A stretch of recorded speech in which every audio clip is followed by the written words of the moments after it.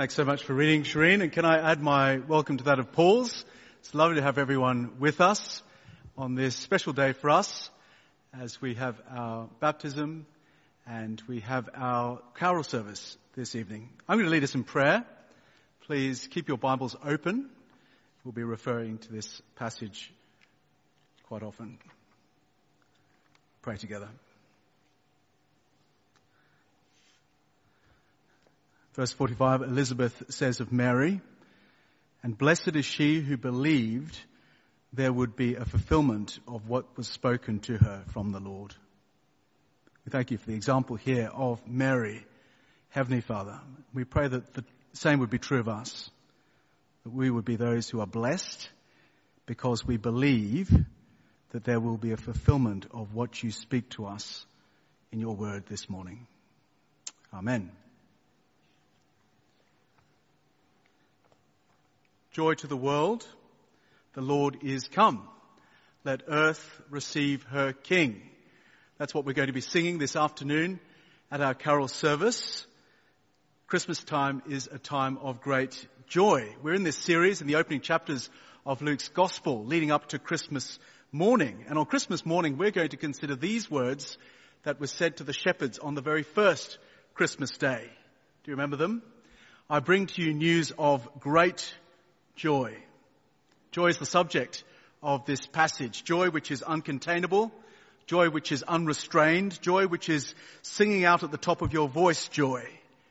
What was experienced here in the encounter between Elizabeth and Mary. The scene begins with Mary, the young nobody from nowhere, from that nothing matters northern town of Nazareth. Just a few days ago, she had the most extraordinary experience. She was visited by the angel Gabriel.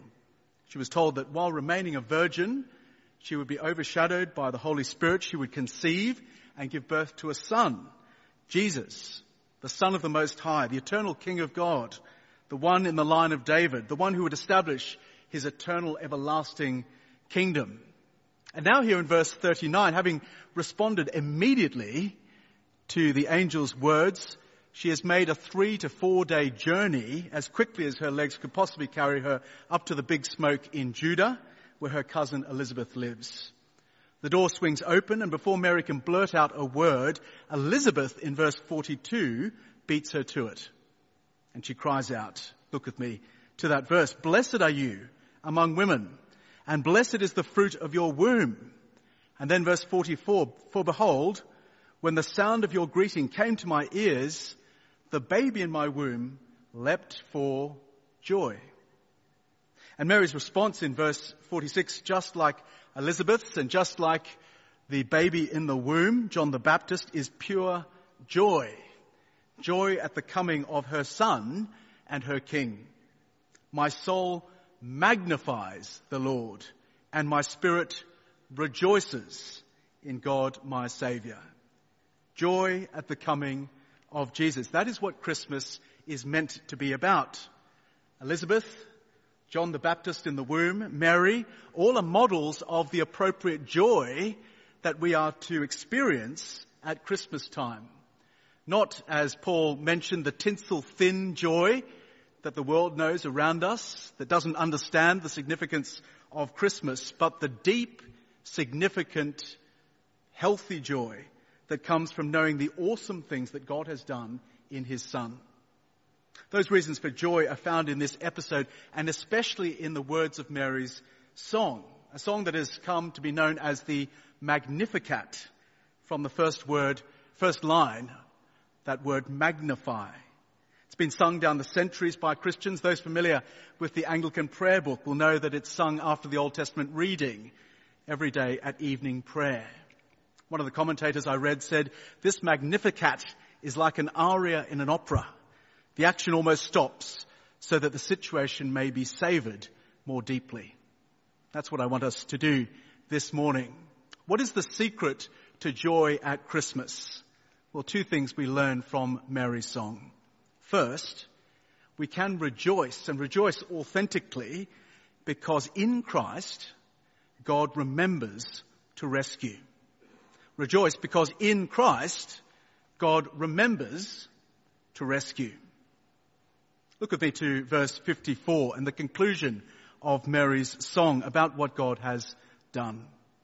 She says, or rather she sings, God has helped his servant Israel in remembrance of his mercy, as he spoke to our fathers, to Abraham and to his offspring forever. That word mercy in verse 53 appeared earlier in verse 50 as well. It's the Greek Old Testament way of translating the Hebrew Old Testament word hesed or chesed, also translated steadfast love. A key word that comes up over and over again in the Old Testament. Hesed, mercy, steadfast love, that begins with God's word to Abraham in Genesis 12 and Genesis 15. God's promise, do you remember, to bless Abraham and his offspring. To bless Abraham and through Abraham to bless the whole world. A promise that would ultimately come in the arrival of an offspring, the Messiah. A king in the line of King David. One who would defeat God's enemies and save God's people and put things right in the world and establish an eternal kingdom. Hesed, mercy, steadfast love, the promise to rescue. And if we know our Bibles, time and time again, we'll know that in Israel's history, they are suffering at the hands of God's enemies. And on the surface, it might look like God has forgotten, but he does not, for he cannot, because he has bound himself to his promise, and he will remember to rescue. He never forgets, but he chooses to act in his perfect timing. Do you remember in Exodus chapter 2, God heard their groaning, and God remembered his covenant with Abraham, with Isaac, and with Jacob. But now we have the climactic moment of remembering, when all of that history of God's steadfast love is fulfilled at one point, the moment of ultimate remembering, as it were. The moment of maximal joy. Verse 42, John the Baptist in the womb leaps for joy. He gives a great kick, I think. John the Baptist, the last prophet of the Old Testament era, who in his preaching is going to be summing up all of the witness of the Old Testament, and everything about his preaching centers on his cousin, Jesus. Listen to what Christopher Ash says in his little devotional. In this lovely moment, we learn that the whole of the Old Testament, as it were, jumps for joy in the presence of the one to whom it pointed, for whom it has longed for all these centuries of waiting. This rejoicing from Elizabeth, from John, from Mary, is because God is the one who remembers and can never forget to rescue his people. Joy for Mary because she believed the promise to rescue. Verse 45, which we began with in prayer, Elizabeth says to Mary, "And blessed is she," that is you, Mary, "who believed that there would be a fulfillment of what was spoken to her by the Lord." That picks up what we've just seen in the previous section. Picks up what was Mary's response to Gabriel at the announcement of this baby. Verse 37, "Behold, I'm the servant of the Lord," says Mary. "Let it be to me according to your word," according to your promise. She trusts God's word, which is in stark contrast to Zechariah, who came in the episode before. In almost exactly the same type of scene, Gabriel comes to this important priest at the center of Israel's life in Jerusalem, announces a miraculous birth. What is Zechariah's response? Verse 18, don't turn to it. He says, "How shall I know this?" Or in other words, how can I possibly be sure? He does not believe, he does not trust, and he's struck dumb. Mary, by contrast, trusts the God who is able to do the impossible, to rescue according to his promise. Think about it for a moment. Zechariah here, on the one hand, the priest in the temple, the expert in the scriptures, the one at the center of Israel's life, the one who ought to have known all of the promises of God, which would find its fulfillment. And then here's a man who is a someone from somewhere. On the other hand, Mary, a nobody from nowhere. A teenage girl from the sticks, but one who believed the Word of God. She was not a fool. She knew God's track record in the Scriptures. She was no scholar, but she knew her Scriptures, and we know that because every word of her song is virtually a replay of Hannah's song in 1 Samuel chapter 2. She knew the Scriptures. She knew the God who keeps his promise, and therefore she did the right thing, the logical thing, the obvious thing, and she believed, and it led to her joy. Listen to what Bishop Ryle says. Let us learn from this holy woman's example to lay firm hold on Bible promises. Promises are, in fact, the manna that we should daily eat and the water that we should daily drink as we travel through the wilderness of this world. We see not yet all the things put under us. We see not yet Christ and heaven and the book of life and the mansions prepared for us. We walk by faith. And this faith leans on promises. But on those promises we may lean confidently. They will bear all the weight we can lay on them.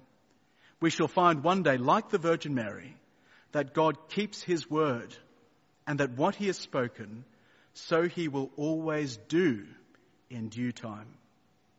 That is the road to joy. Believing the true promises of God. Believing the God who remembers to rescue. No matter what it looks like outwardly, he will do it. For us individually, if we trust in him, for those in this world who believe in him, he will keep his promise through his Son. Rejoice because in Christ God is the one who remembers to rescue. But how does he do it? How does he bring about his great rescue? Well, we find it again in the words of Mary's song. He rescues by bringing down the proud and lifting up the humble. In other words, rejoice because in Christ, God is the one who reverses to rescue. Remembers to rescue, but reverses to rescue. Verse 49, God is the mighty one, it says. That is, he's the powerful one. That is, he is the true God who rules the heavens and the earth, the one who spoke the world into existence. He is the one in verse 51 who has shown his strength with his arm. Time and again in the Old Testament, God's power, when it is exercised to rescue his people and defeat his enemies, is described as the working of his right arm, his strong arm. And that strong arm against rivals is one that is placed against rivals, which opposes those who are proud. Did you see that come up again, time and again in the verses? Verse 51, Mary sings, he has scattered the proud in the thoughts of their hearts. Verse 52, he has brought down the mighty from their thrones. Verse 53, and the rich he has sent away empty. This is the point that Mary is making. God is the God who will not, who cannot tolerate rivals. Isaiah 42 verse 8, he will not share his glory with another. And with the coming of Christ is the climax of this characteristic. God is the God who will establish his king on Zion, his holy hill, and will defeat all of the proud enemies of this world who dare to stand against him. Remember, all the way back in history, this has been God's pattern time and again.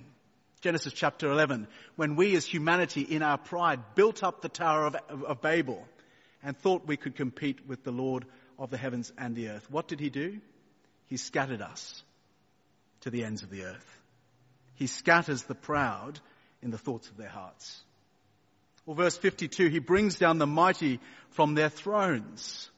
Think about proud Pharaoh who dared to oppose the Lord, who said, who is the Lord that I should obey him and let Israel go? God's response? Pharaoh and his chariots under the sea, the great, great sea. His promise was kept. I will get glory over Pharaoh. Or think about Nebuchadnezzar, the great and powerful, most powerful man in all the universe at the time, the king of Babylon, who stood by his empire looking over from his balcony and said, is this not great Babylon which I have built with my mighty power for the glory of my majesty? A few moments later, some visitor from some other ancient land comes up to the servants in the Babylonian court. Who's that strange fellow over there playing around in the grass and mooing like a cow? That's the great King Nebuchadnezzar, king of Babylon, king of the world. No, the Lord will not permit any to oppose him. There is, of course, a warning for us in our pride. We may be proud through much of our achievements in life, that pride which is fed by success. Or paradoxically, we might be proud in thinking too little of ourselves and wallowing in our failures, which is really just pride disappointed. Often we swing between the both. But however pride shows itself in us, we need to be warned, because Mary's son will scatter us in our pride. Or verse 53, the rich, says Mary, he has sent away empty. The commentator Daniel Bock says, often the social circumstances of the rich make them independent and insensitive to God or to their fellow human beings, while the poor often are more dependent upon God. And isn't that true in our life experience? And when we speak of the rich, well, let's be honest, we must include ourselves.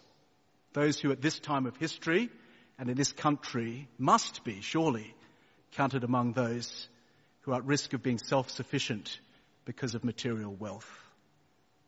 We think just forward to a few chapters and the rich fool in Luke's Gospel, the man who stands out on the balcony, I suppose a bit like Nebuchadnezzar, looking over the harbour from his harbour view house, sipping on champagne, $30 million, $40 million in the bank, thinking about how he's going to enjoy it by the seaside for the rest of his life. Suddenly a heart attack, taken to the hospital, dead on arrival. You fool, says God. Who's going to get your wealth now? God doesn't have to take away money to send the rich away empty. There are plenty of people who remain rich but remain very, very, very empty. God will not tolerate the proud, but at the same time, he will uplift and exalt the humble. There's a real nervousness I feel today among Christians in Christian circles. We feel intimidated, and that's understandable, by the proud atheists of our world and our culture. But let me say, God is not intimidated. God is going to scatter the Sydney Morning Herald columnist who mocks him, or the new atheist professor who sneers at Christian belief, or the premier of a state who calls his decrees bigotry. God is the God of Psalm 2 who laughs from his throne room in heaven and opposes the proud but exalts the humble. He is the God who reverses in order to rescue. And once again, Mary is a model for us of that kind of humility. Her song, really in verses 46 to 49, could be summarized like this. I'm a nobody, she sings. I deserve nothing. Yet God has raised me up and blessed me with this son. For the rest of human history, people will remember me for how much God has blessed me. That's how the song begins, and this is how it concludes in 50 to 53. God will do for every human being who fears him what he has done for me. Just for the last few moments, I want to dig in to what she says. There in verse 47, my soul magnifies the Lord, and my spirit rejoices in God my Saviour. Mary is somebody who knows she needs a Saviour. I'm afraid the Roman Catholic doctrine that says that Mary was sinless is untrue. Mary, like all of us, is a sinner who needs a Saviour. She describes her humble estate in verse 48 and again speaks of the humble estate in verse 52. And that speaks of moral humility, somebody who knows that they are morally messed up. A man has just so much Christianity as he has humility, said one author. Mary knows of her need. Or verse 50, his mercy is for those who fear him. Time and again in the Bible, it is right and proper for us to fear God. That is, in other words, to acknowledge God's position of authority, acknowledge him as he is, him as God and us as creatures. Or verse 53, he is the one who fills the hungry with good things. That is the spiritually hungry. Those who know they have nothing to contribute. People who are messed up but hunger and thirst for the righteousness that God alone can supply. The hungry who are made rich. And those hungry people, which is good news for us, can be materially rich people as well. Later in Luke we find a middle-class fisherman, the wife of a senior palace official, a rich tax collector, and many others, evidencing the same spiritual humility and hunger, a recognition of their need of salvation as the leper and the prostitute and the labourer and so on. And so as we draw to a conclusion this morning, we must remember that we too, like Mary, are undeserving nobodies. How quickly we forget that by the evidence of our talents or our exam results in a previous time, or success in work and career, or perhaps even in sport, or a happy family, or religious service and position. None of it counts for anything. Yet God has reached down to us, as he did to the lowly Mary, and blessed us in Mary's Son with every spiritual blessing in the present, and one day to experience fully when he returns. What then is the secret to joy this Christmas? Because it is a season of real joy, not tinsel thin, but deep. We can rejoice because we have a God who remembers to rescue us individually, all those who trust in him. But we have in the Lord Jesus Christ also one who reverses to rescue, who will scatter the proud, but will exalt the humble. We pray together.